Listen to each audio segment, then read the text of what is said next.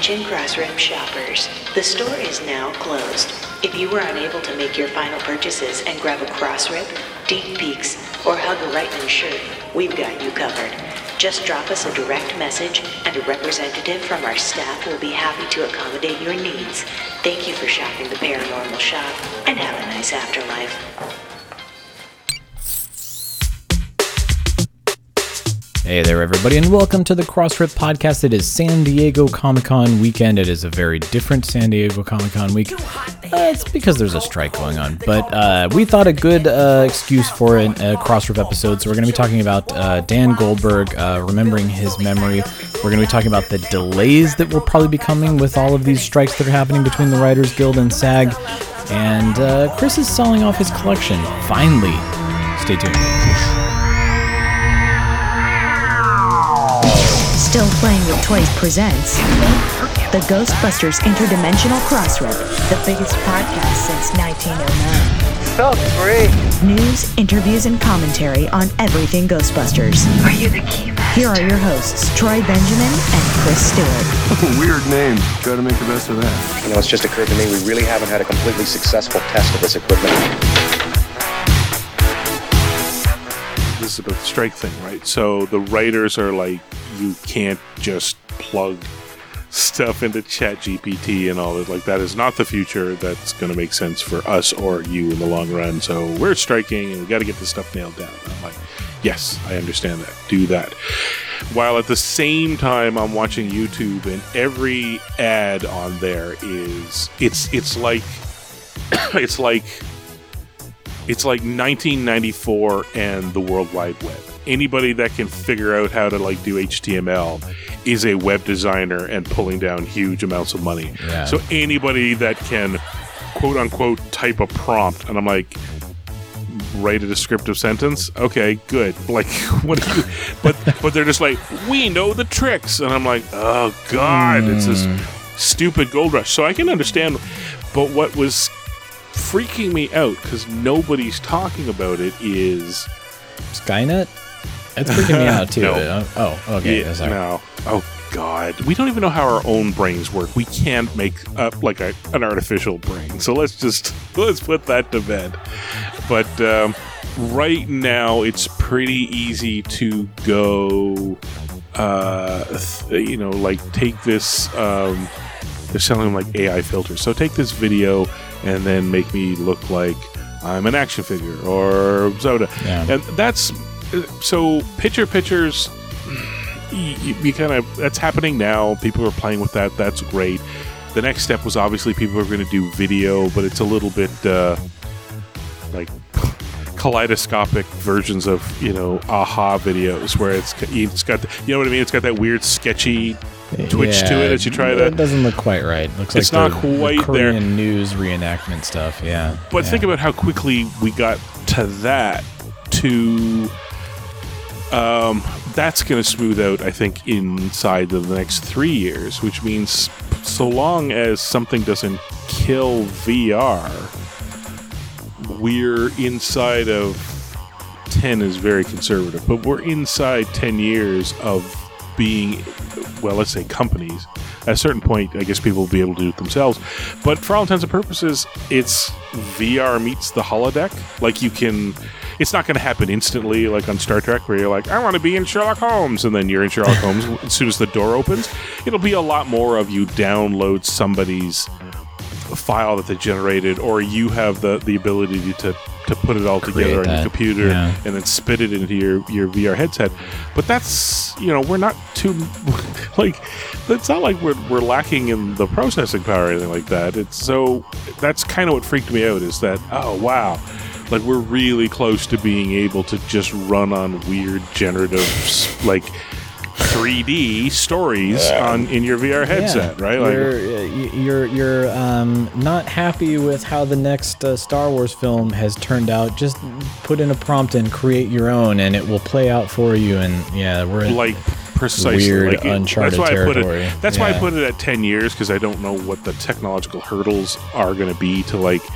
For certain elements of this, right? But I mean, we were already marveling over deepfakes heading into this, and like you slammed that together with this generative AI technology too. It's getting really quick to like that's where my brain breaks down, because then it just turns into like this, you know, canopy of branches off of different thoughts and all that. But it's like be able to buy a module off of somebody that's, you know, it's like, here's a new Star Wars, but your buddy can be a character in it, and that, you know, within the module, it's like, it's just this faceless NPC, but you plug in your buddy's a bunch of 2D pictures, and the machine goes, well, I know how to interpret that, and then, yeah, just, and that's where it kind of goes all weird, because then I'm kind of like, well, man, like on the one hand, I'm like, oh wow, you could go, you know, have a picnic with, you know, your relative that passed away, and then another part of me is like, that's actually kind of weirdly dark too. I was gonna say, I don't know how healthy that is, but exactly. Hey. Well, you've hit the nail on the head, because I got to the end and then I suddenly went, oh my god, what is the porn industry going to do with all this? Oh, no.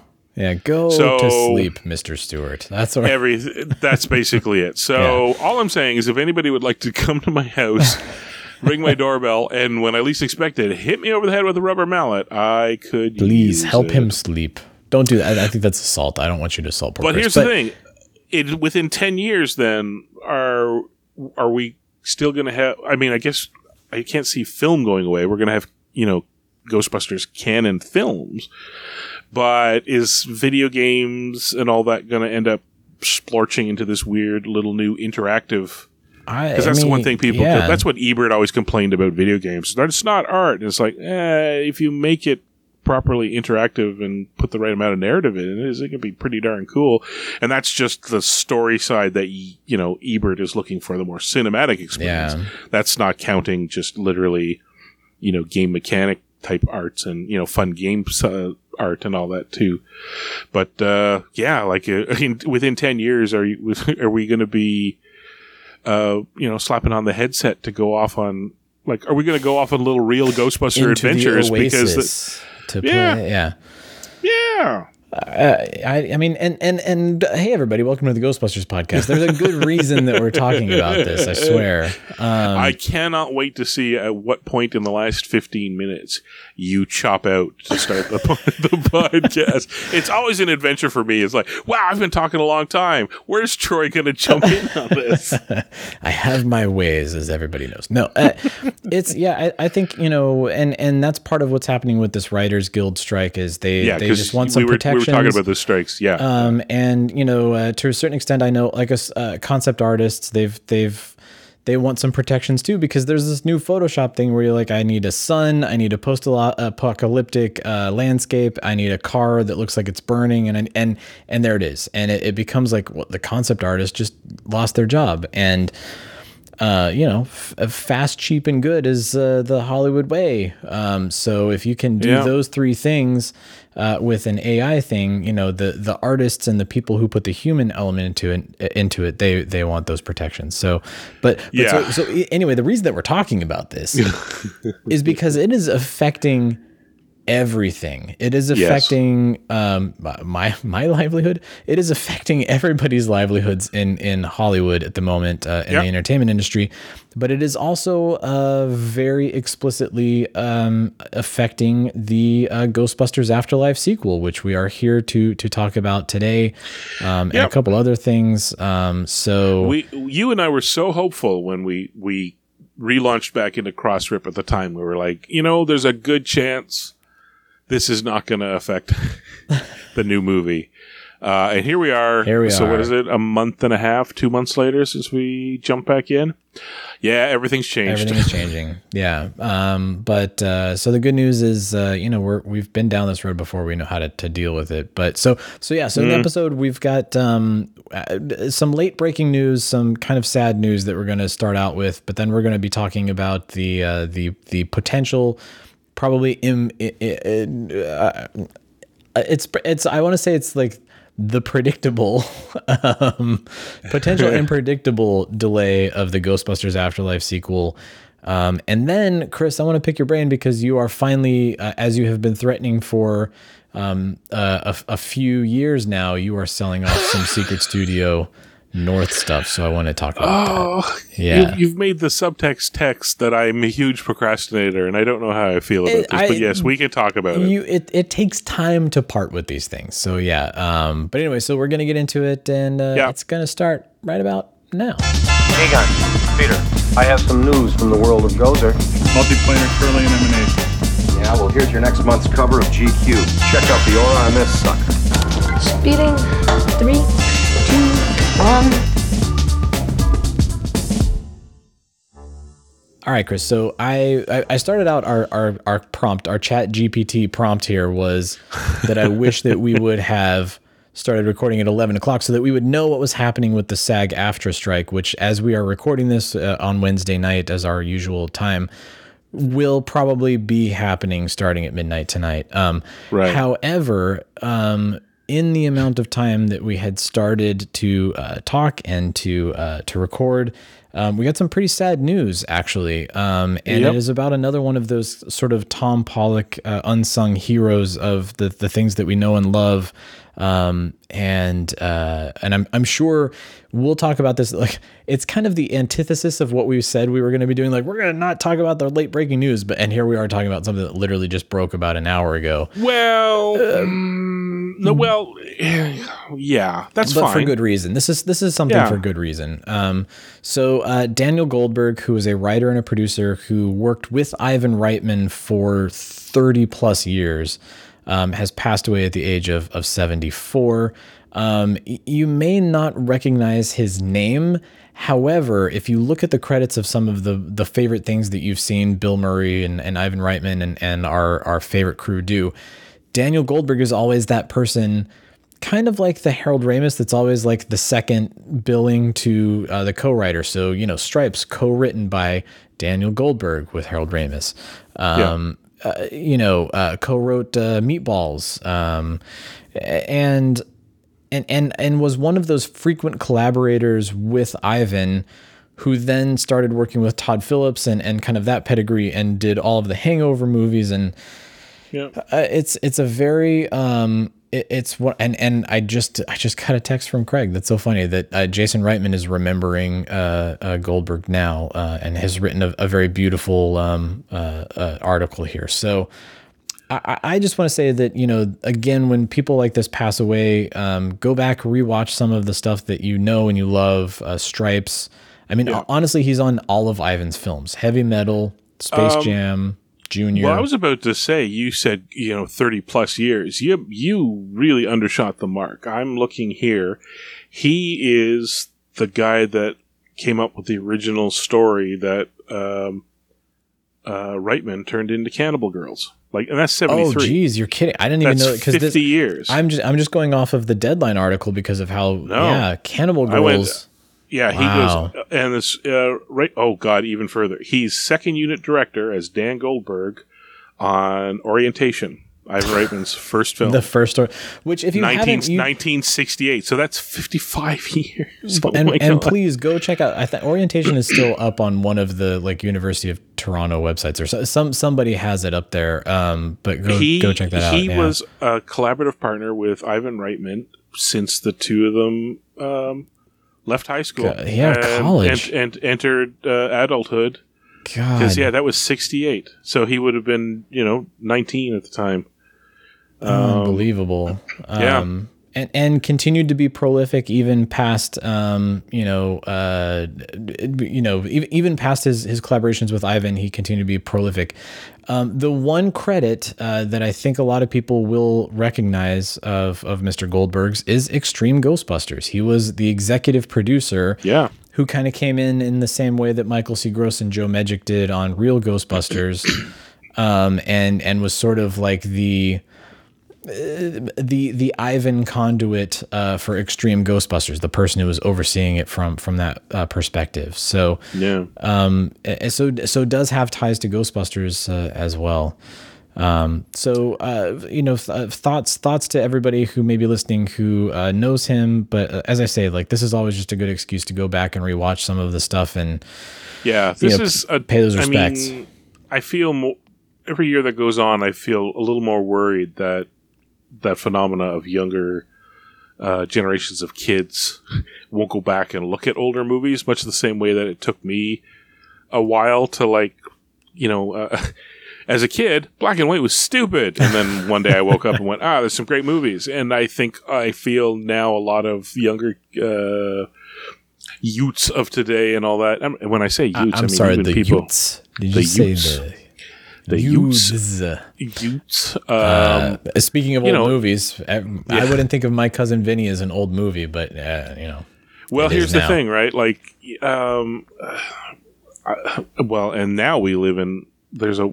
It's not like you can run to the corner store to see what video stock there is to rent out, and very few things are curating you in the direction of older stuff. So, how, for example, short of this opportunity, would anybody in their 30s know to go watch Space Hunter: Adventures in the Forbidden Zone? Yeah, exactly. Which is not only written by Dan Goldberg, but and produced by Ivan Reitman, but has a young Ernie Hudson in it. Yeah, the Ernie Hudson connection. Yeah.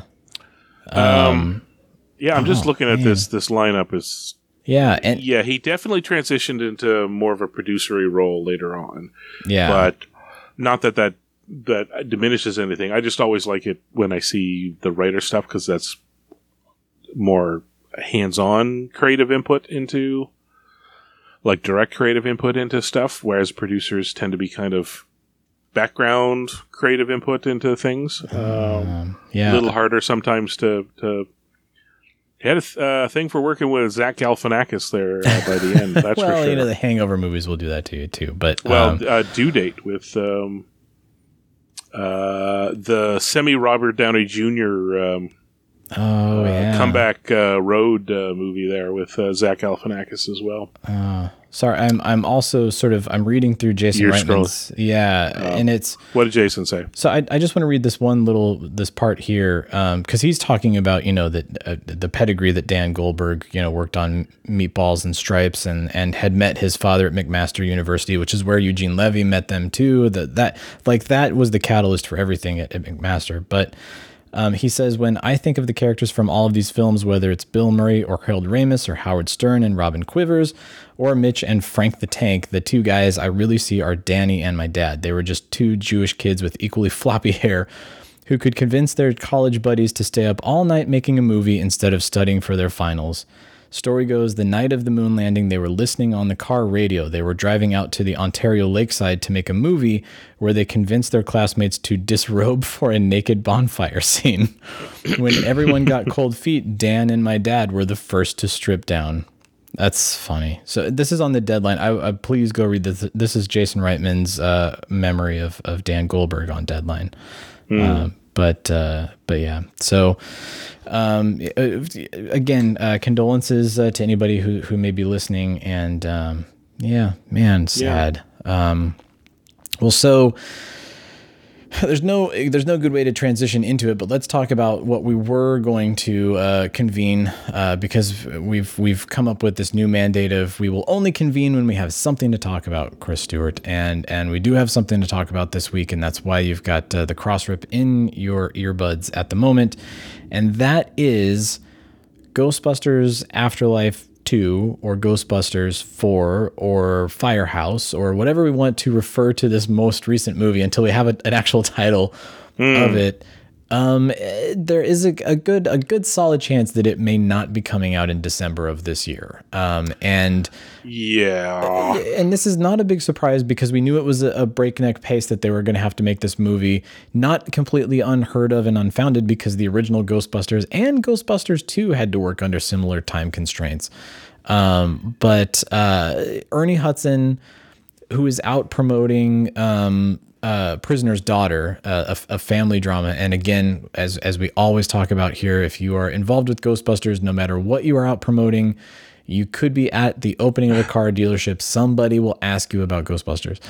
And so Screen Rant was talking to Ernie about Prisoner's Daughter and got some of their exclusive quotes out of him. Where the first one is that he loved being a part of it.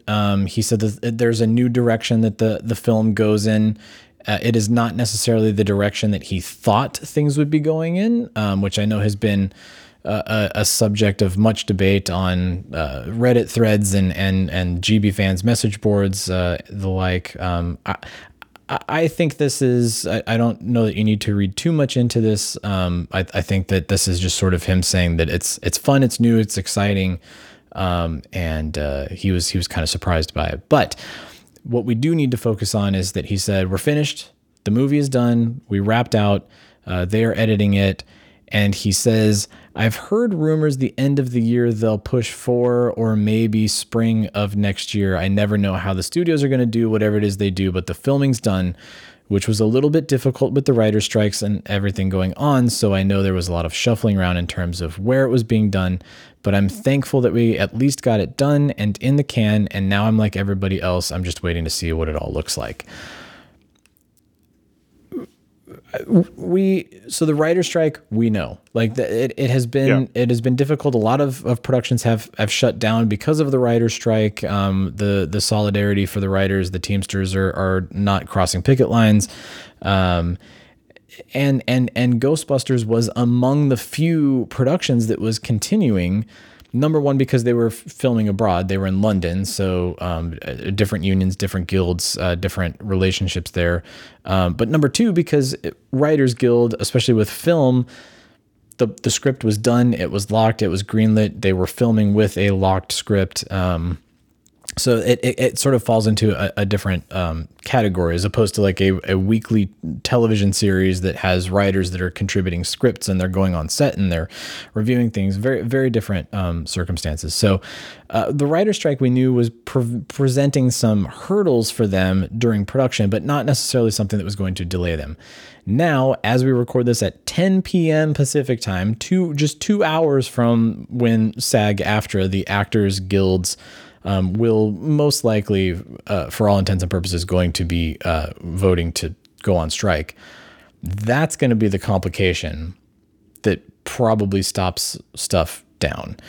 They can still edit the movie. They can still be working on visual effects. They can still be working on music.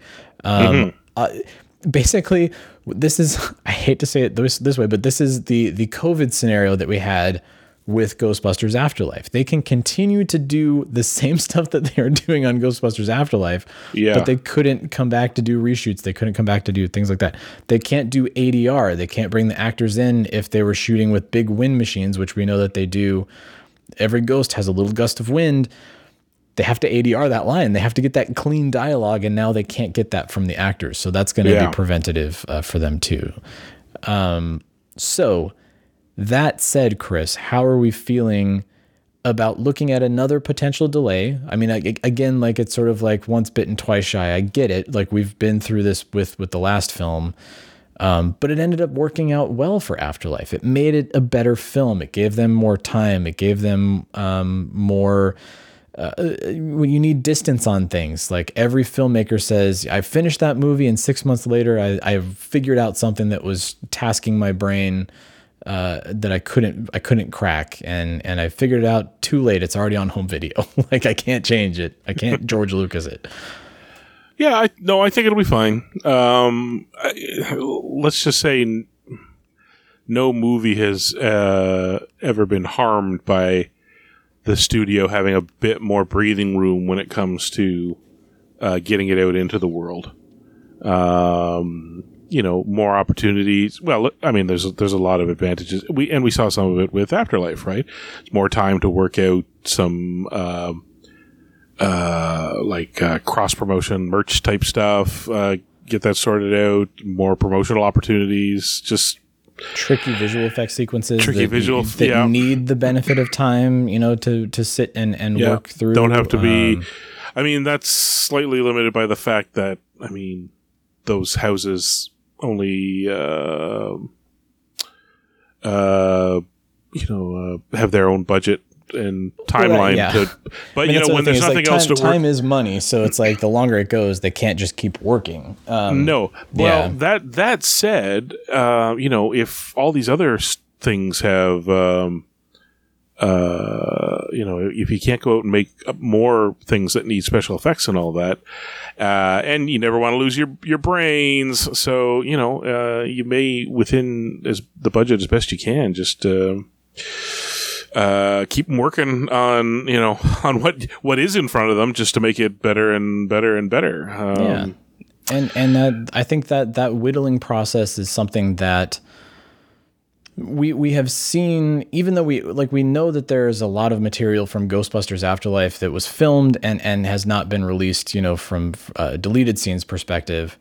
But that crafted it into the firing on all cylinders film that it was. And I think, the good news too with the way that Afterlife rolled out, it didn't do huge box office numbers because it was at that point in time where people were still a little shy with COVID and going back to theaters.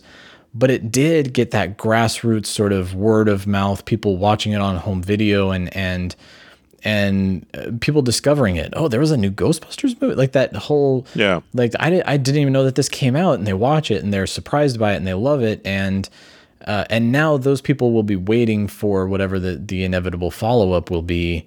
So there's, I dare I say, there's more riding on this movie than there was on Afterlife, because now it's got eyes on it and everybody's expecting something out of it. So more time, fantastic. Like, it will give them the benefit of that.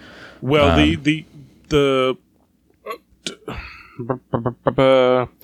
stray wind blew the thoughts out of my brain. What was the point? Stop thinking about AI, Chris. Just let it go. We can't do anything about it. There's no fate. Quick, what were you just saying? Because it sparked a thought, and I thought it was a pretty good one. I was talking about that. That Afterlife benefited from extra time, or at least I think it did. I think it will too. I don't think there's any reason. Oh, that's what it was. Timing wise, Ghostbusters is on a very short list of movies that now can't be done. Like, there's going to be inevitably a period between stuff that's ready to go, going out into theaters and on television, etc., and then the doldrums, let's call them, of when the strikes hit, that's going to impact the ability for new stuff to come out. And then when that's all over, and it's at the front of the queue, right? Compared to other things, it's standing right there. It's got its last few things it's got to take care of, but it's going to be one of the first movies post that doldrums right out the door. Which means, depending on how long this goes for, and, there was that real eyebrow-raising, head-scratching article about the one exec saying that all the studios are just prepared to attrition to outweight people in these strikes. Oh my God. And they were saying they're going to wait till at least the end of the year. It's like, wow, that's going to be an amazing doldrums then if they do that.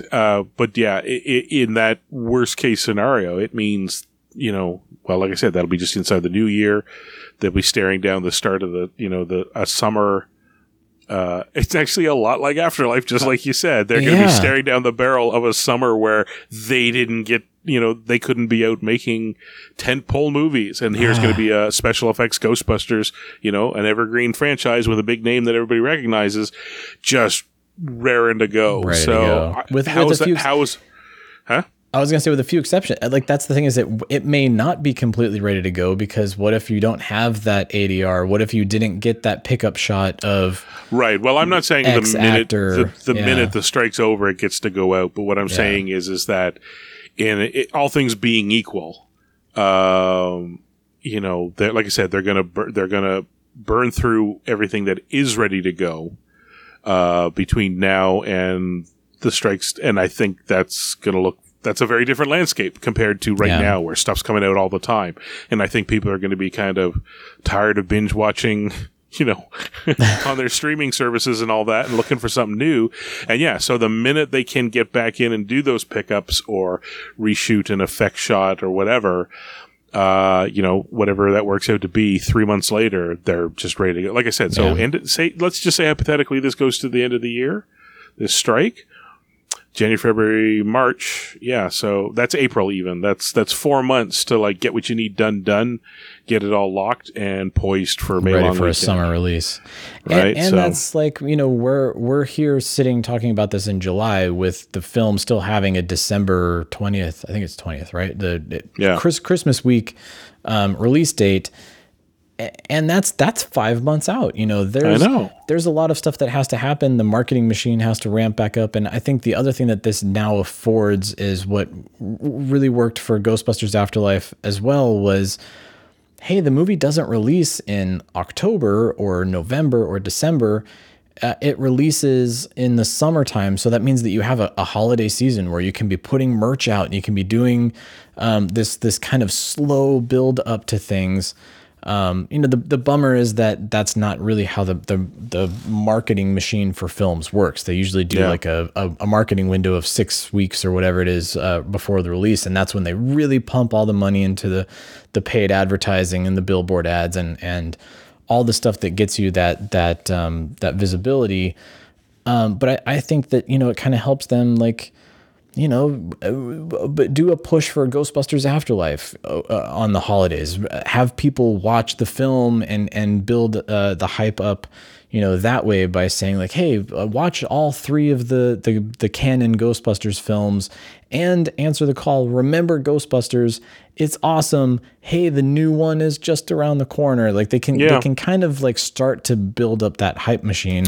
Well, that's something to consider too, that if it's now pushed back from December, that means this movie will be coming out inside the 45th anniversary year. And it's an anniversary. I mean, that right there should be, if I am any level marketing executive at Sony, I'm like, it's an anniversary year. Like this is kismet. 2024 should now be the year of Ghostbusters. Nothing else should be able to stand up without Ghostbusters taking a bite of its sandwich a little bit, right? Like, because, and I mean, there is a certain amount of burnout that I understand is coming from these sort of like nostalgic legacy sequels, but I also think that in an anniversary year, you get a little bit of a hall pass too, where it's like, oh, it's the 40th anniversary of Star Wars, and we've got this coming out, and you kind of like, oh yes, of course. I think everybody's talking about the failure of Indiana Jones, but Indiana Jones didn't fail. It's very funny. I think. I think it really helps on a wide variety of fronts that the movie gets a little bit of breathing room. Now, as fans who we had prepared ourselves to be watching another Ghostbusters film in December, it's kind of a bummer. It's one of those things where it's like we were given we were the mouse that was given a cookie, and we asked for the milk, and they're like, you get milk tomorrow, and we're like, we get milk tomorrow? That's awesome. And it's not coming. The milk is on back order, supply chain issues. I'm very sorry. This said, Dark Horse's single book that's going to bridge the gap between Afterlife and this new movie, that's too little. So if Dark Horse wants to break off a little bit of money for a pair of really funny podcasters to write some side story stuff in the Ghostbusters universe. Oh my God. Oh, yeah, there we go. Well, hell, I'll just take until generative AI gets up to snuff there. You and I'm fine with comics. We can draw some comics. I thought you were going to say that we were going to start inputting like prompts for ChatGPT to just do our podcast for us. And when this first started, I actually did play around with it. It was like, give me a Real Ghostbusters episode. And it was like, blah. And I'm like, well, actually, that sounds like a pretty good one. Give me another one. Blah. And I'm like, that sounds a lot like the last one. Give me another one. Blah. I'm like, oh, okay. You suck at this. Well, it's because it's pulling from the same sources, too. It's only so much you can do. Yeah. Well, let's just say I'm going to really savor that Dark Horse comic now, because it's going to be like coming. Forgotten about that. Yeah. Well, it's going to be like coming out of the desert, and you can't chug water, or you're just going to throw it all up. They're like, you're going to have to, sip it, or suck on a wet towel for a while. And I'm like, so that Dark Horse comic is going to be my wet towel for a little while there. But that's beautiful too. Like, it ends up being like the way that IDW did the Countdown comics for the Kelvin Universe Star Trek films, where it was like a monthly book for whatever 4 or 5 months leading up to the film's release. Like, it's giving all the crazy nerd fanboys like us something to tide us over, so we're not hounding them about like whatever it may be. But it's also like it's building that hype machine, and it's getting some notoriety for the film too. So. Yeah, well, I mean, we got an October in there. Ghostbusters fans can always entertain ourselves for the Halloween season, no matter what. That book's going to come out from Dark Horse, bridging the 2 movies. Which will be great because it's going to tie back into what we've already seen, but it's going to hint forward at stuff that we're waiting for. So that's pretty good for the hype machine to sit around and go, what was that about? I can't wait to find out more. I mean, and you just have the natural 40th anniversary, all of the morning news segments where it's like, on this day 40 years ago Ghostbusters was released, and next week or next month or tomorrow, whatever it may end up being, a new Ghostbusters will be coming out with Bill Murray and Dan Aykroyd and Ernie Hudson and everybody you love. Next year is 45 for Ghostbusters, 40 for Ghostbusters 2. Is it 45? It's 40, isn't it? 84 to... Wait. 2024. Yeah, it's the 40th anniversary. 40th anniversary. Is it 40? Why did I think it was 45? Well, you're right. That makes no sense. All right, well, it's 35 for Ghostbusters 2, 40 for Ghostbusters. That's even better. It's a nice round number. Yeah, 40th anniversary. The 0 in the 40 looks just like the no ghost symbol. I hope somebody's already designed that. That's got to happen.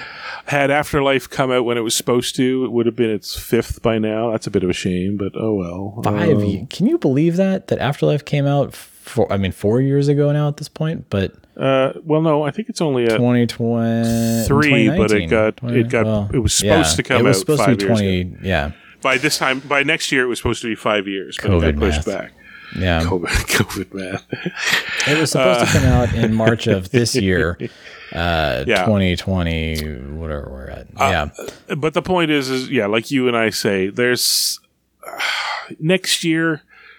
Oh man, like now is the time, for example, to like. I know this year was the anniversary year, but next year, like, dump some Extreme Ghostbusters stuff on us, right? Like, get that a really nice edition out on home video and stuff like that. Like, next year should just be wall to wall Ghostbusters. For a company that keeps talking like it's an evergreen and we want to keep building it, it's like, great. Well, next year is the 40th anniversary of the thing that kicked it off. What you got? Right? Like, because guess what? If you wait a year after that, a year after the 4th movie comes out, like, there's no better natural window than that. Like, you're going to wait a year and forget it. Like, if you want to build this thing like it's into Star Wars, Star Trek kind of levels. Make it the year of Ghostbusters. Make it the year of Ghostbusters, right? Get that fan gathering, multiple fan gatherings, right? Get your your UK one up, get your North American one up. Boy, I don't know all the particulars of the ins and outs of the consumer products as Sony sees it, but just start striking deals left, right, and center. And even go beyond the biodome that is the fans, and have Bill and Dan go out on another amazing talk show tour and have them, talk about 40 years ago and have them talk about what's coming up next. And, to me, I still love that CBS Sunday morning piece that they did right before Afterlife came out, where they were all sitting in the Firehouse just waxing nostalgic about things. And I mean, do that to a completely different degree. Was it Jimmy Kimmel? Right before Answer the Call, who did the big reunion? I feel like it was the Kimmel. Oh yeah, because it was Guillermo was in the Stay Puft Marshmallow Man costume. But that was a whole lot of fun too. Like getting the full cast on the stage. You could do that for, like a Ghostbusters reunion, but you also bring out the Afterlife cast or the Firehouse cast at this point. Yeah, or pre-Afterlife, they had them out on, was it Fallon? Because everybody likes to, well, let's put it this way. Bill Murray really loves to see Dan Aykroyd dance. The dancing so was we great. could, more of that would be great. Yeah. I mean, I don't know. Every opportunity to just hype the hell out of this franchise. Yeah. Next year is the year to do it. And like I said, this started with you and I going, we're going to have to wait. But we've ended up in an area where I am arguing, I'm not going to speak on your behalf, although I feel like you're kind of there with me, that this is an accidental boon. Yeah, it's better this way. Because I think we kind of talked about this at the beginning. We're like, it's going to be out by the end of the year, which is a little weird because next year is the anniversary year. But, there's no reason not that this thing can't come out in, the anniversary year and just... just build the synergy, right? The new movie promotes the old stuff. The old stuff helps promote the new movie. Just back and forth. Every opportunity, just. And if Ernie is telling us that this goes in exciting new directions too, all of that, the hype and the hoopla that happens because of this marketing machine, and then you see the film and it gets you excited for whatever is next or whatever the direction is that they're heading in. Perfect. I think that is the best case scenario for everybody involved, for the people making it, for the studio that's making the money off of it, and for us, the fans that just love to watch it and absorb every little tiny detail. So I'd pay money if Sony co-produced with the studios that still hold the old Ghost Breakers and Scared Stiffs. Get just kind of co-produce. As far as Sony's concerned, it's a little free promo for their Ghostbusters thing, to throw a little cash at it to stamp out some nice Blu-rays of those old movies, and then those cinemas or those studios get their nice new stamped print of it, and and then it goes out on the shelf and it's attractive to everybody because it's got a little Ghostbusters logo in the corner saying, this movie inspired Ghostbusters. I'm sure there's lawyers somewhere going, no, shush, lawyer, shush. But lawyers, bad. You point to something that I think will be happening next year too, which is the big and bold return of physical media, because oh my goodness, the amount of stuff that has now happened with the leaning on streaming platforms and I think next year we see a whole lot of stuff released in 4K UHD amazingness. So that would be fun. It's time to. What did we talk about way back when? Weren't we talking about little car ecto stands? So each movie's had a little ecto that held the case. Time to do that. Yes, please. Oh, there you go. There's another good, put a new special edition out of Afterlife that helps people appreciate it in a new light too. Right. Yeah.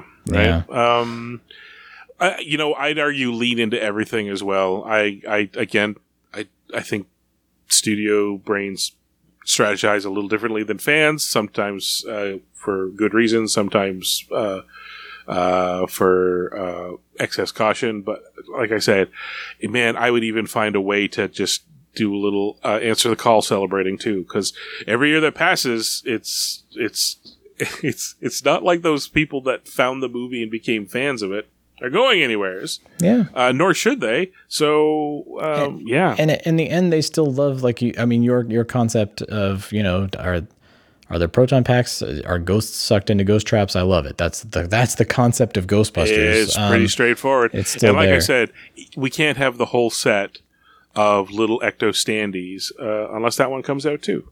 Yeah. Because that's right. 5 little ectos that are standees for the steel book. For the steel book, that's a kid's book. 5 little ectos. 5 little ectos sitting on a fence. Something like that. Until you read into it a bit more and then you realize, old kid stories are just kind of racist. Yeah. And anyway. You could have went with Agatha Christie, 5 Little Ectos, but no. No, I went with the kids. Yeah. You went with the kid stuff. Oh, the Agatha Christie murder mystery of like one ecto has disappeared. We're down a rabbit hole here. Terrible. So anyway, we're really curious what you guys think. I mean, I know Chris, you and I, we monitor the social feeds and the GB fans threads and stuff like that. But curious what you all think about the delay. Like, is it a good thing? Is it a bad thing? Once you sort of swallow oh man, I was so ready for that steak dinner that I had been promised, and is now not happening until later.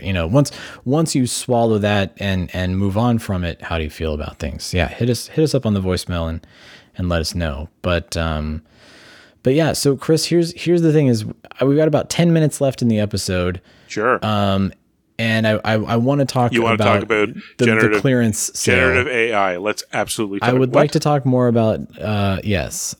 Do we think that the drone that was AI powered, that in order to accomplish its mission, knew that it had to destroy the person that was controlling the drone? You got to stop. You got to stop. I was just saying that as a joke. You're now actively eating into the 10 minutes. Don't wait another minute. Pick up your phone and call the professionals. Ghostbusters! I'm sorry, we'll do it again. We want to hear from you. Leave us a voicemail on our call-in line at 470-242-4742. That's 4702-GBHQIC. We also have a Facebook page. You do? And Twitter accounts. Spence is dead. No kidding. Just give me the address. Search Facebook for The Ghostbusters Interdimensional Crossrip. On Twitter, look for Troy at Ghostbusters HQ and Chris at Proton Charger. What the hell are you doing? If you like what you hear, please take a moment to give us a review on iTunes. Be sure to recommend us to your friends. That makes good sense. Don't wait another minute. Pick up your phone and call the professionals. Once again, our call-in line is 4702-GBHQIC. That ought to do it. Thanks very much, Ray.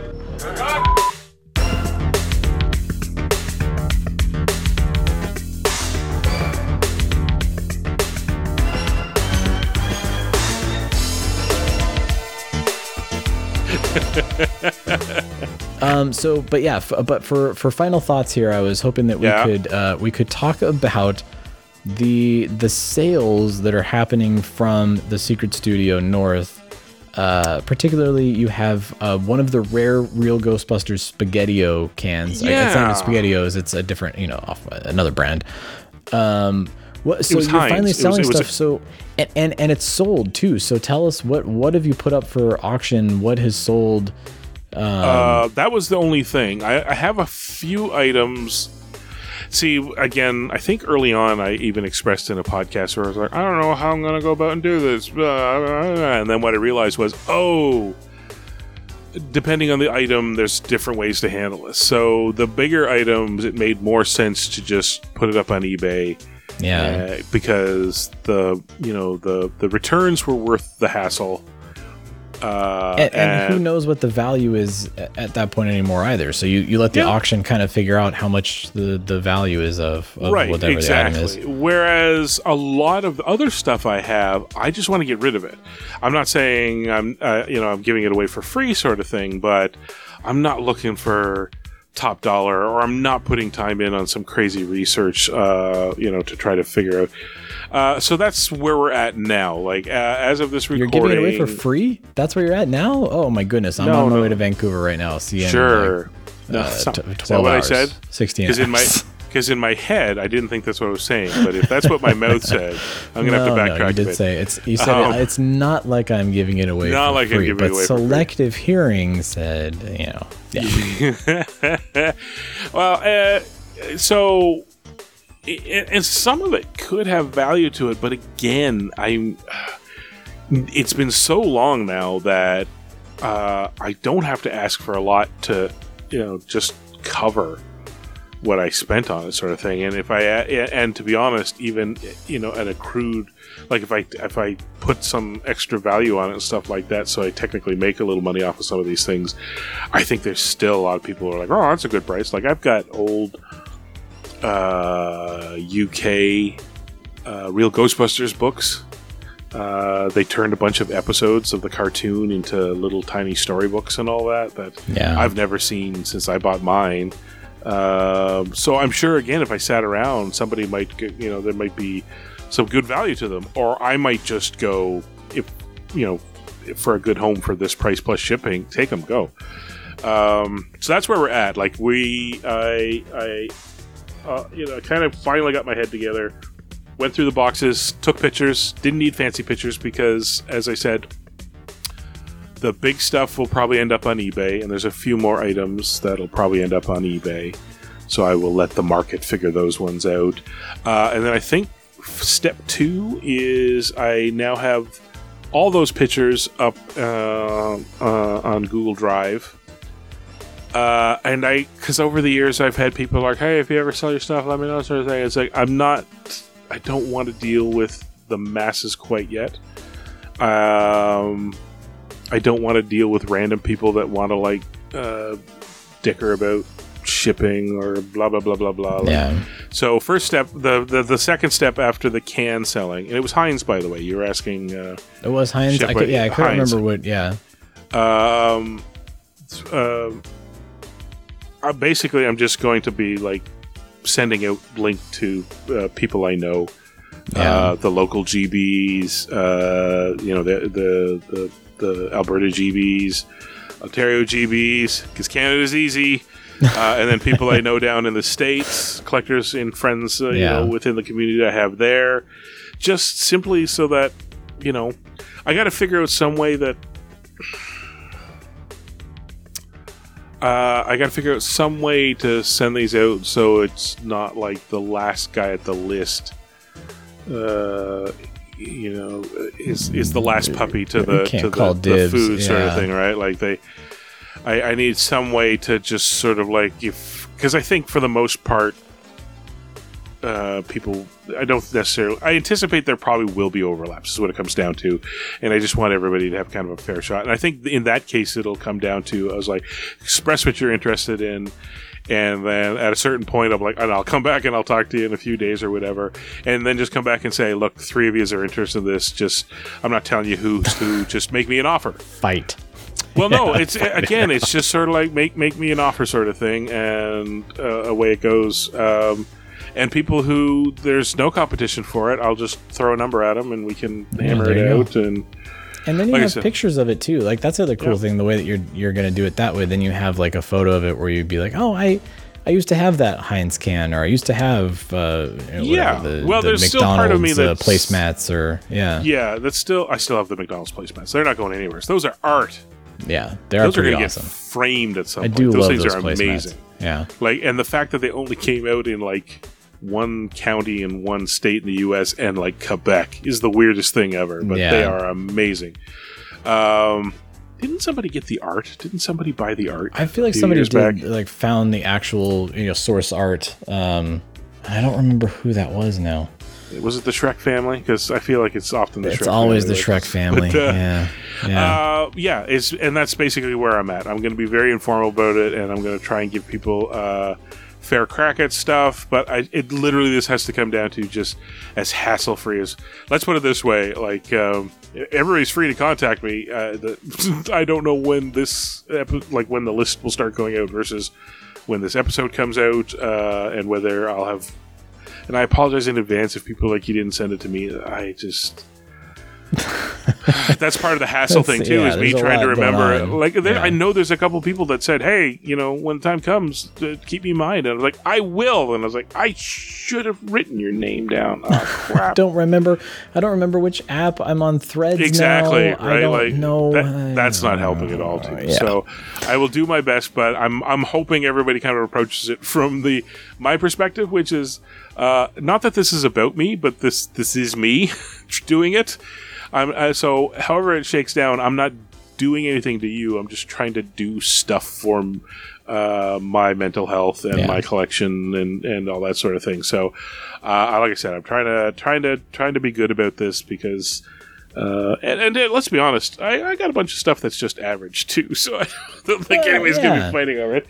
But honestly, I feel like that's why it would have been fun to have you do like your live home shopping network stream or whatever. I thought about it, but then and now we have this is a can of ectoplasm that's half used. It was really funny. It was really funny to think about, and then I went, sounds like work. For the same reason I'm trying to get rid of this stuff. I don't want hassle, and I want the space back. Yeah. And it's like, so then it's like, why don't you take on this incredibly big job to do it? Like, no. No. And then it will only encourage the procrastination or something. Right? Yeah, I know how that feels. It feels like the universe is kind of lined up on this too, because I've been seeing ads on YouTube for Sendel, which is this company here in Canada that's a lot like, what is it? What's the one you guys have in the States? Is it like OfferUp, like one of those kind of like Postbox, or it's the print your postage stuff out at home. Oh, yeah. Stamps.com. Stamps.com. And yeah. We haven't had that, and it's bugged the hell out of me. And I was like, Canada Post, get off your ass and figure this out. And they really didn't figure it out. Although they figured it out with eBay, because that's how I'm shipping this can out, is the people pay the money to, like, I weigh it and I measure it and all that. And the eBay goes prepaid. eBay spits it out, and it's a Canada Post label. I'm like, Canada Post, you ding-dongs. But anyways, there's a new one called Sendel that I might look into, which, like I said, the easier this is, and they're like, it's less expensive. I was like, perfect. Like, yes. If I don't have to run to the post office with 18 things at a time and then have to run everything, no. Just let me print out the labels here, and then just do that thing where you just leave it here. Yes, just leave it there. Thank you. Goodbye. Like, that's all I want at the post office. I just want to walk in, drop it on a counter, and leave. Yeah.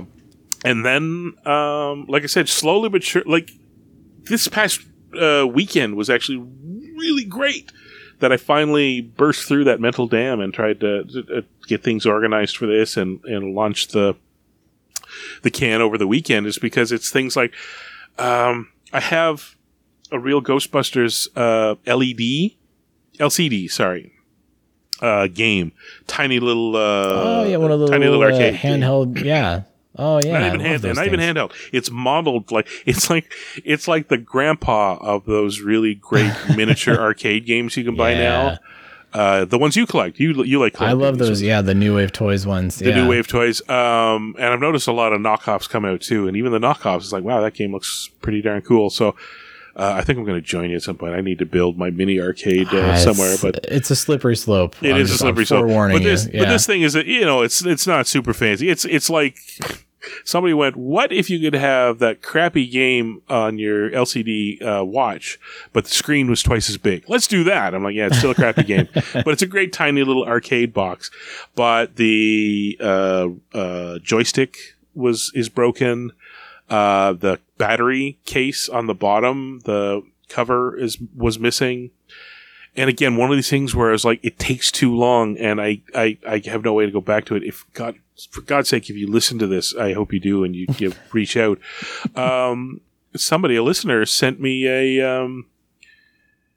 because I feel like I must have posted to social media way back when, or talked about it on the podcast, but somebody sent me one for, I don't know, Bad Dudes or River City Ransom, some other video game, but it's same company made, and it's the exact same box and all that, just different labels and all that.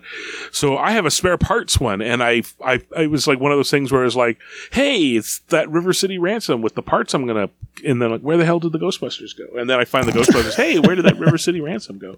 Every time you can't find it. They both live in a box right now, right next. I started pulling them apart, at which point I went, wow, I think I need to find my soldering iron now, because this is not just a simple swap with a joystick. It sounds like the speaker on the back of the Ghostbusters one has fallen off. Oh no! The battery, there was batteries in the Real Ghostbusters one that corroded, and so the battery contacts either need to be cleaned, or I'm going to have to unsolder them and put in the ones from the. But I'm like, hey, it's finally coming together. I can finally organize my space, and even if it's like a put down and walk away and come back to it later sort of thing, fine. Like the things are getting organized. I can feel the space opening up. I can feel myself getting more relaxed and enjoying the stuff I have. Oh, that's good.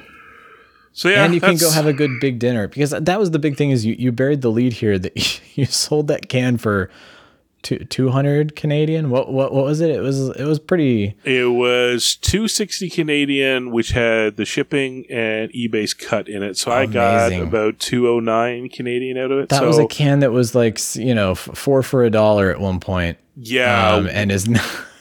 Well, I've been referring to it as like Schrodinger's snack because I weighed it. Like, they're like, it's supposed to have this many fluid ounces. And I was like, how did it lost 25% of its mass. Like, it doesn't goop inside. Like, when Dinosaur Dracula bought one and opened it up, it's still, the pasta was intact and had some, like pasta-y consistency to it. That you could see the sauce. It wasn't great, but it's still, you kind of went, yes, that was a liquid-based pasta, and it still kind of retains some moisture. Mine is like you know those toys where you tip it over and it's got the cat murr. It's like the devil's version. It's like the ghost whistle from Afterlife. Making noise? It's making noise. Yes, it's like a cross between the Aztec death whistle and one of those Australian rain sticks. I turn it upside down and it's like this rattling of little bits and then a clunk. Like there's a mass inside that's just one piece. It's alive. Whatever is in there, it's going to be like the thing. Yes, but this is what confuses me. It's like if you look at it, there's no, like, there's little pinpoint rust on the can top, but not all the way through. It's just like a patina kind of rust thing. You look at the label, it's fine. I look at where the seam is at the edge of the can, and it kind of looks like it might be discolored, but not enough. Like, you have to look carefully and go, is that from rusting or underneath? Yeah. Or did it literally just evaporate 25% water mass over a 30-year period? Like, I don't know. I don't understand. Whoever buys it, please don't eat it. Please, I every time I see our Strange Glow friends eating or drinking something that's 25, 30 years old, I'm like, it's poison. No, it's literal poison. Mine is 100% a collector's item, because there's nothing about it that says, I'd be curious to crack this open and try it. Like, no, that's all gone. Please That's don't. over and done with. Please don't do that. I mean, yeah. I just saw one of those small bottles of Ecto Cooler that they were handing out for Afterlife. Yeah, that's already turning brown, and that was what would we just say 4 years ago? Yeah, exactly. Well, that's one of the things that's going to go. Don't do it. I have a 12 case of the Ecto Cooler color changing cans. About, I think 5 of them are opened. Like, I opened and drank them, and I never got to the others. And then, there's that threshold where you're like, I haven't opened these, and I probably shouldn't open these. So, and now it's like you open it, and what hell have you unleashed upon us, Stuart? But I don't want it. So I think again, I'm going to find somebody that. It's nice. It's 12 cans sitting in the High C Ecto Cooler cardboard tray. It's, I mean, what it's done is it's opened up my mental breathing about my collection and given me room to do things that I've been thinking about for years, like repair that Real Ghostbusters. The funny part is I'm going to repair that Real Ghostbusters toy and enjoy it for a little bit, and then probably send it on its way too, because it's like, it's cool, but it's a crappy LCD game, and I'm not a Real Ghostbusters collector. Yeah. You've done your part to bring it back to life. Yeah. I found I have multiple great copies of Willow. I don't need the VHS copy, but it was one of the ones released in that gold clamshell.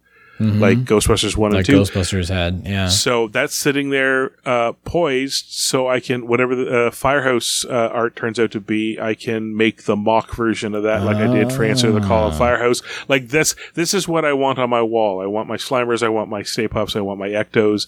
And your clamshell VHS spines. Yes, one half that are not real. Like, the world did not make them. I made them, and I'm happy to look at them, because for some reason those clamshells just... I really enjoy looking at them, and I want to see the new movies having the same thing up there. Like, I'm heading in the direction where Yeah, it's. I can see now that I've unclogged the drain. The gray water is spiraling away, and I can start to see how things are going to end up. And it's all clogged up with whatever is inside that pasta can. It does make room for dumb thoughts. Like, I had this idea in my head that I wanted to go through and find the novelizations of certain movies, and then on my DVD Blu-ray shelf, slot the novelizations in along with them. That's cool. Yeah, it's just that's a lot of movies. They made a lot of novelizations for a lot of movies. Like, I could do that until I die, and then on my deathbed complain that I still didn't find a Last Starfighter, right? Like, it's just... that's something that needs to come back. I feel like the novelization, that's a lost art. I wish that would return. Yeah! Well, kids need to read more in general. So yeah, bring back the novelization. Bring back the novelization. That's what we should end on. Bring back the movie novelization. There's my final thought. Yeah. If you want to double dip on us there, Sony, put the novelization out in December, and we'll buy it by the droves. And those of us complaining, I don't want to read it. We're still going to buy 2 copies and then just not read them. And then the movie will come out and we'll still see the movie too. So I mean, everybody forgets that the novelizations always came out before the movie. Like that was, Yeah. I'm down with that. Well, that was way more than 10 minutes. That was, but it's okay. It's this is good. This is the release party in a matter of speaking, but hey, so hit Chris up if you're interested in seeing what items are up for bids. Hit us up if you have thoughts on the delay. If you have thoughts on anything else, please, hit up the voicemail, because we want to hear your voices here on the podcast. And go watch some movies. Go watch Junior. Go watch some Ivan Reitman films in celebration of Mr. Goldberg. Go watch Space Hunter. Go watch Evolution. Actually, Evolution's kind of fun. I like Evolution. I love Evolution. Watch if you haven't seen Cannibal Girls, it's weird, man, but you got to watch it. If you are a fan of Ghostbusters and Ivan Reitman, you got to watch it at least once. But I'm going to use it as go see Feds, because I remember having a thing for Rebecca De Mornay, and I keep forgetting that what's her name from Saturday Night Live is in it as well. Like, it was this weird attempt for Rebecca De Mornay. It's almost like what's the one with Richard Dreyfuss and Charlie Sheen and Rosie O'Donnell? The Stakeout. Stakeout, right? It was just sort of like, there was this weird time where it's like, let's try and make buddy movies. Stakeout made a killing. Yeah. Oh boy. Well, anyway, until you hear us again, which will be sooner than later. I mean, we're not. I feel like we're gonna find a good cadence here in the next couple of weeks. But until we hear you hear us. Until somebody hears somebody, we'll see you on the other side. Who you gonna call? Thanks for joining the Ghostbusters Interdimensional Crossrip. Visit us at protoncharging.com, ghostbustershq.net, and stillplayingwithtoys.net. That used to be one of my 2 favorite shows. Anything you're doing is bad. I just want to let you know that. It really found its voice in the 46th episode. Next week, though, Hairless Pets. Weird.